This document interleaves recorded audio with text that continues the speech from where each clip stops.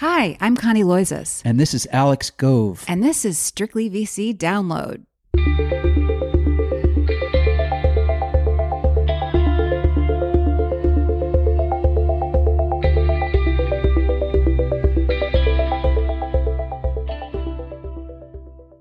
Hello, loyal listeners. It's been a crazy week.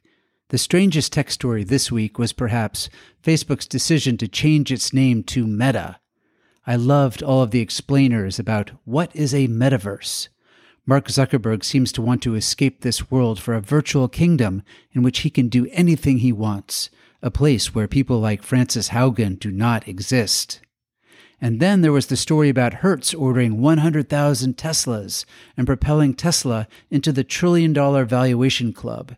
In 2020, Hertz only had 424,000 cars in its U.S. fleet, so 100,000 represents a huge addition to its car inventory. But for Tesla, Hertz's order meant something far more: Tesla going mainstream. Oh, and I'm sure Musk didn't mind passing Bezos as the richest man on Earth. And in space. But I digress. This week, Connie interviews Kevin Chow, a serial entrepreneur who first scored with Kabam, an online and mobile gaming company that he grew to $400 million in revenue and sold for nearly $1 billion in 2017. In the years since, Chow has founded two more companies, Forte, a blockchain platform for games, and Rally, a blockchain project focused on powering creator economies. Still, it is Chow's latest project, SuperLayer, which just announced a $57 million round this week, that could be his most ambitious of all.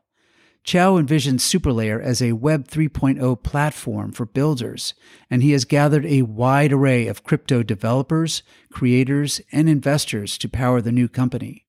It's a fascinating introduction to a world in which all software could conceivably be built on a blockchain foundation. But first, the news. The Wall Street Journal reports today that a Paris-based international standards body called the Financial Action Task Force has issued a new set of guidelines that could force crypto companies to more closely monitor transactions and verify the identities of their customers. Although the FATF is not a governmental agency, countries take its pronouncements seriously. In its report, the FATF pays special attention to decentralized finance, aka DeFi. The FATF believes that DeFi providers could be regarded as virtual asset service providers and thus be required to adhere to strict money laundering regulations.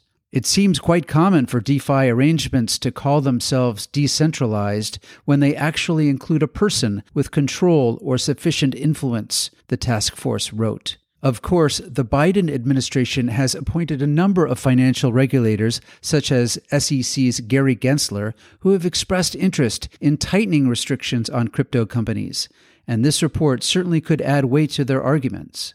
Companies like Coinbase say that they already adhere to money laundering rules, and alternative currency advocacy groups maintain that current laws are good enough. Still, in a world in which regulators and politicians are still struggling to understand crypto and its implications, the FATF's report can't be good news for cryptocurrency proponents. In a rave review today, the Wall Street Journal invoked no less than Confucius to sing the praises of the new M1 MacBooks. But if you guess that Apple's new laptops are the tech giant's most back-ordered items, you would be wrong. As the New York Times reported yesterday, that honor goes to a 6x6-inch cloth used to wipe smudges and fingerprints off screens. This tech towel, which Apple imaginatively named the polishing cloth, retails for $19, an extraordinary sum for a little piece of fabric. Apple claims that the non-woven microfiber cloth is, quote, compatible with 88 different Apple products. But Federico Vitici, editor-in-chief of Mac Stories, a website dedicated to Apple news and apps, told The Times that the corner of his t-shirt works just as well. I've been cleaning my iPhone screen and my iPad screen with the cloth that comes with my eyeglasses or my t-shirt, or a paper towel like normal people, he said. Even microfiber towels are a bargain compared to the polishing cloth. On Amazon, you can buy 6 6x7 microfiber towels for $8.95, a figure that is 42 times less than the polishing cloth's price on a per square inch basis. Still, these facts mean nothing to hardcore Apple fans. The polishing cloth is sold out until January 11th at the earliest. Up next, Connie's interview with Kevin Chow of Superlayer. But first, a word from our sponsor.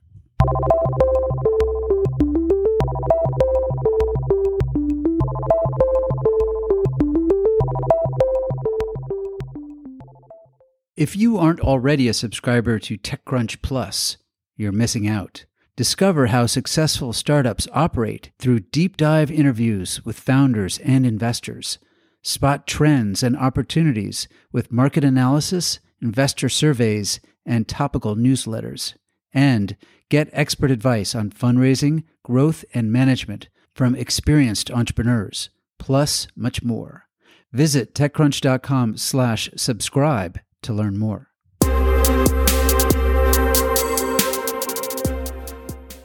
Kevin, thank you so much for joining me today. It's nice to talk to you. It's great to be here. It's been longer than I realized since we last talked. It was 2018. This was soon after you'd sold your gaming company, Kabam, to South Korea's Netmarble Games for a reported $800 million. And I remember the sale came after many pivots, from operating a social network to a game on Facebook until Facebook started charging game makers a hefty fee to use its real estate, to a mobile game company where you had told me you were having to wait sometimes up to 20 days for someone at Apple to manually approve your software. So I was not surprised to see that you were now focused on decentralized tech and applications. Well, you've got great notes or great memory or both. Yeah. I think that's what was misunderstood about crypto these days. A lot of people think it's just a pet rock. Maybe now it's like digital gold and it just sits there and does nothing. It's just a digital token. But from my perspective, I think what we're just starting to see in 2021 is that things like Ethereum and other blockchains are now becoming development platforms. They are becoming a competitor to other development platforms. And what that means is that instead of building a game and launching it on the iOS App Store or the Google Play Store, we can build a game on blockchain these days. And that is where the game lives. It's not quite apples to apples because blockchain is just the infrastructure, but it is just such a relief to be able to say, hey, we're going to build on this open source, decentralized development platform. And I think the technology is just getting good enough where we can build real consumer applications now. So that's what Superlayer is about. Of course, I want to talk to you about Superlayer, but if we can take a step back and talk about Rally. So Rally was or is a protocol on top of Ethereum. Can you sort of explain to me the layers of the Superlayer behind Superlayer? Yeah, so Ethereum it's a little bit of a simplification, but it's a decentralized database. We'll just use Oracle as an example here. And what Rally does is we build a layer on top of Ethereum that makes it easy for developers to build what we call social tokens, or just any large arbitrary number of tokens. And in our case, when we think, okay, well, what can you do if you create an arbitrarily large number of tokens? Well, what if we gave people the opportunity to create their own tokens, their own NFTs, and have that be something that you could do with no code, right? And just make it really simple to create lots and lots of stuff. And so that's what Rally was about, was this idea that we could help anybody in the world create their own tokens and NFTs with very little code. And then that could be used to create these online communities and help creators who have these communities that are spread between, let's say, a Twitch, a YouTube, an Instagram, a Twitter. And you can use blockchain, you can use your social tokens and NFTs to connect them all together. So that's where Rally, I think, is starting to get some traction on really solving that problem. I guess people can think of it as a Patreon, but rather than give donations, you're buying somebody's tokens and their NFTs to support them. Sometimes I am confused about the fact that there is this unlimited amount of tokens that can be created. So including as it pertains to Rally itself, I saw that there was a $57 million fundraise in April from your community. I'm just wondering, is there a finite number of Rally tokens? There is. It's 15 billion Rally tokens over an 8-year period of time. I'm sorry again to be a knucklehead, but how do you get to that amount? This stuff is really complex, for sure. How do we pick that number? Yeah. Frankly, it's a lot of art. I was just looking at other crypto projects. So we picked 10 billion at first. That was actually the original number. So what was originally the structure was that the founders and investors, we would own, roughly 50% of the tokens, and then the community would own about 51% of the tokens or so. One of the things I love about crypto is that there's a movement where the community and the users who are creating all the values are feeling like, hey, we want to feel like we're contributing and in it for the long haul, and that we want more than just 51%. And so we got together with everyone and we say, hey, what if instead of a traditional 4-year cycle, we created an 8-year cycle and really gave the community the chance to own 70% of the entire network. And so that's what we decided. So we wanted to make sure we go out and say, look, we're only going to own 30% of this network, and that the community itself will own 70% over time. So that's how we ended up at 15 billion. So they own 70% of the 15 billion tokens out there, and they are available for resale. Are they tradable? I know Coinbase Ventures is an early backer. Are they available on any of the platforms? It's on Coinbase and several other regulated exchanges all over the world, in Korea and in Asia. So it in a number of other exchange places as well. So yeah, that's part of what's really interesting about this is that there's really a global marketplace for these tokens now, if and when they're providing real utility. Where are they valued compared with where they started? So I think it started around 5 cents about a year ago, and it's gone up, it's gone down. It's with all crypto, it's volatile. Where is it right now? I think as of today, it's about 50 some cents. You're not collecting fees. So Rally makes its money purely by the rise in value of its tokens. No, so what Rally has become is there's a ROI association, a nonprofit organization, and they hold a big basket or treasury of tokens. It works a little bit like an endowment or a foundation, where the goal of the endowment or foundation is to invest its own funds and put them into practical use cases, whether it's investing in startups that are building on top of the ROI ecosystem and they're earning a little bit of a return if that startup does well. But the idea is that if we set it up as a foundation such that it can earn a 5% return on its treasury, it's going to more than pay for its overall operations. Kevin, my brain is melting. Yeah, it's weird stuff. It's weird really stuff. is. That's why people will say, there's a rabbit hole when it gets to crypto. It's like you start off asking these really smart questions, and then the answers seem non-obvious also. So then you ask another question. So that's why we call it a rabbit hole that you kind of have to go down.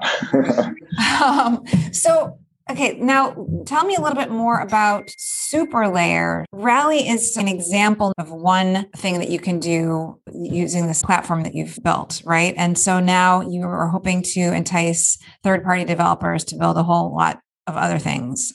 We think about it as building a community of builders. You're starting with a lot of folks that we've met or known over the last 3 years building in crypto. And so we just had all these ideas. What's happened in the past 3 years is that there's been a lot of amazing ideas in crypto, but the technology and the infrastructure was too hard to build on to really get those ideas to market in a feasible way. There's a lot of technical reasons that I won't get too far in, but you'll hear about scalability or high fees or low transaction speeds and all this other stuff. The reality is, I think we're at the point where between some of the new generation of infrastructure coming, a lot of what we build at Rally, but also Forte, in terms of core infrastructure and tooling, we're finally at the point where I think we can say, here's a great new user-generated content or forum or a new blogging software or a new short-form video product we want to create, powered by tokens and Web3. And we can actually build and launch that product in 4 to 6 months. And you don't need to bring in talent to lead these different initiatives. So we do. I think for a traditional venture fund, you're waiting for a really great CEO to come in, or at least somebody who can be the founding CEO. And I think the way that we structure SuperLayer is that we've created a network whereby I think we're looking for a really good founding product manager, not necessarily a CEO. And then we surround that person with everything in terms of navigating regulatory, compliance, finance, G&A, legal, and of course, technology and development, design, tokenomics, all this stuff. So we basically get all these experts, and we think about it as building a community of builders that help product manager with expertise in a specific domain build and launch a new, generally everything we do is consumer crypto. And so, we basically recruit product managers as opposed to CEOs to basically lead up some of these new crypto projects that we're building and launching. I know that you're planning to deploy $25 million to start to see the development of these startups. How does that work? Now, Does that mean you are going to again turn to the community for that funding? I also saw some big names associated with this launch, but I wasn't really clear what role they play. Mark Andreessen, Chris Dixon, Mike Ovitz. Yeah, the way that we've structured it is that one part, the founders' money, the association that we talked about, right? Their model is how do they invest their treasury? And then our model as well, let's go build a bunch of new things on ROI. That's how we've structured it. And then, of course, this last part is how do we get a community of people that can help us be really smart, help us recruit great founding product managers. So it's not really about the capital. It's really more about how do we get this community together between Mark Andreessen, Chris Dixon, Paris Hilton, Carter Ring, Richard Ma. We actually have a bunch of crypto founders, but a lot of them were a little shy about putting their names on a press release. So these are more traditional folks, but Packy McCormick, Joe Montana, Nas, Michael Ovitz. We're really lucky to have a group of folks that can help us really think about consumer products and how do we launch these products that we're building in Web3 and make it understandable for the average consumer. So they're advisors or investors? They're investors. We have what's called a sidecar fund, which is pretty typical for funds these days. And that sidecar basically says, hey, you're an investor. There's no management fee that we charge to be an investor. And so they're investors and they're part of the community that we're trying to build. We've capped each individual to only 100K. So the whole point of this super layer is really to get a community together versus I think if we just allow people to write multi-million-dollar checks, we'd blow through 25 million. And so my goal with this is that we really wanted to keep this first fund pretty small because I think the discipline of building and launching products in 4 to 6 months is a key North Star for us. One of the mistakes that I'll admit that I made at Rally is that because we were able to raise institutional money from Andreessen and Coinbase Ventures and Battery and others, I think we didn't have the right constraints. And I feel like with the super layer, part of our goal is to say, you know what, we're going to be really disciplined. We're going to raise a relatively small fund, less money than we raised for Rally, actually. And we're going to build and launch things really quickly with this fund. How much institutional funding has Rally raised? So I actually do not know the answer to that off the top of my head. I'll say that the very first round of capital that we raised for Rally was $30 million. Okay, but there were subsequent rounds? Yes. The very first round was 30. We did 2 small rounds that were tens and $20 million range. And then we did this $57 million round. Well, as soon as an investor writes a check or buys tokens, they're of course thinking about how they get out of that investment. What's the exit for a company like Rally? Again, I realize that it's much more liquid and they can be selling their tokens all the while. Is that how they get their money back and make money? There's multiple ways, but yes, the value is in the tokens. The tokens are meant to be used. So we have plenty of our investors that are actually using the tokens to participate in different creator economies. And the idea is that creators are growing. If you could go back in time to when Logan Paul or something was just getting started on YouTube and let's say they had their own fan tokens and NFTs and you can participate and be a part of that. And he's as big as he is now, that would be fantastic. And not only would you participate in that and do well, but you'd also be supporting that creator as they were getting started. And so certainly we have a number of investors who see that vision, right? That's the whole premise, is that you can participate in a bunch of these different creator economies, or as we launch super layer projects, you can participate in all these different super layer projects. There's another entity that's up and running right now called Unite. Unite is the Asia version of Rally. So Rally is very focused on complying with USA regulatory, but Unite is focused on Asia. So different platforms that creators use, different regulatory issues that they have to deal with. So both free from USA issues, but also focus on compliance with some of the Asia specific stuff. They're up and running today on the ROI network. And so the idea is that you as an investor could be using your tokens on Unite or on Rally, on Superlayer, or of course, at your property. So you could exchange on Coinbase for something else if you want. That's up to that individual investor. Kevin, before you started Kabam, you worked, I think maybe briefly with Maha, Canaan Partners, and Mahesh was at Redpoint. You guys understand venture capital very well. I'm wondering, based on what you've seen so far, do you think most VCs understand what you're trying to do? I thought that the announcement by Sequoia yesterday was really interesting. And I wondered what percentage of that move was driven by the fact that they want to get involved in tokens and Web 3.0 projects. There seem to be limitations with traditional fund structures. I'm just wondering what you think VCs need to prepare themselves to do. Yeah, there's another announcement from Sequoia a few weeks ago. They talked about roughly 25% of their investments have been crypto recently. And so I think there's a few things that are certainly interesting. And I'm much closer to the Andreessen folks because they're a major investor in Rally and in Forte. And so they famously went through the whole RIA process, et cetera, so that they could hold public tokens and not be limited in what they do there. So yes, I'm sure crypto isn't the main driver for Sequoia, but maybe it's part of the rationale. But this idea that in a world where there's these new types of technology platforms that are being created that are powered by these tokens with a very different business model, with a very different technology architecture, this is the stuff that the next generation of builders and developers and founders are going to be working with. Well, geez, we have to figure out how to do that. And so certainly one of the challenges that I think a lot of funds have is once their investment becomes liquid, they are in a traditional venture fund, you are obligated to start to sell that and distribute it because the mandate of the fund isn't to be a public market investor. But if we look at the world today and what crypto is, if you started distributing your Bitcoin as soon as you started mining it 11 years ago, that would be a disaster versus just holding it for 11 years, right? The ability to then take the token, stake it, use it, participate in the economy, and potentially compound the way that you're participating and creating value. And so it is difficult for the traditional venture fund style funds to do these types of token deals and be an active participant in a way that I think Sequoia and Andreessen have recognized. So maybe is your prediction that many more will turn into RIAs? I would say yes for crypto-focused funds. I don't see how you do crypto without being an RIA or some equivalent structure overseas. And then I think the other thing that Sequoia talked about, which is really fascinating, is that the technology companies take a long time. And so if you exited out of Google or Amazon or more recently Snowflake, as soon as they went IPO, you missed out on a lot of value creation. And so I think Sequoia talked about that as being an important thing that they care about. I wouldn't go as far to say I think most venture funds are going to go do this, but I do think if you're doing more than 50% of your investments in crypto, for sure, a different fund structure is necessary.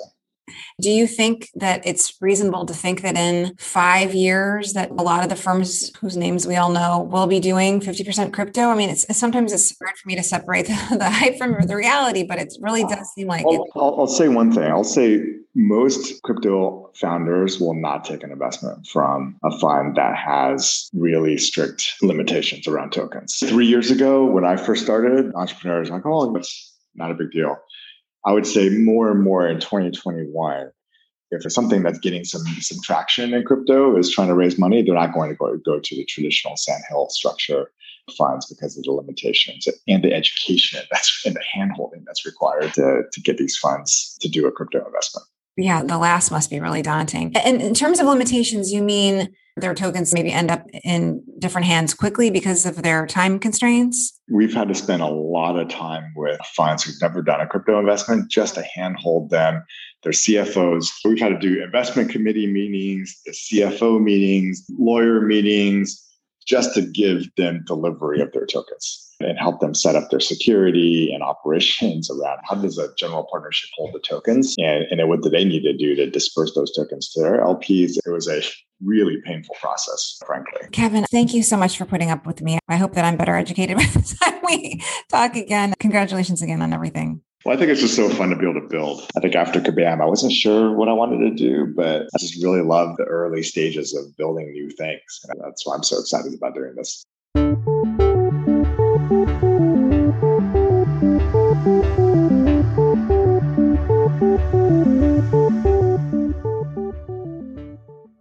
That's it. Thanks for listening. See you back here next week.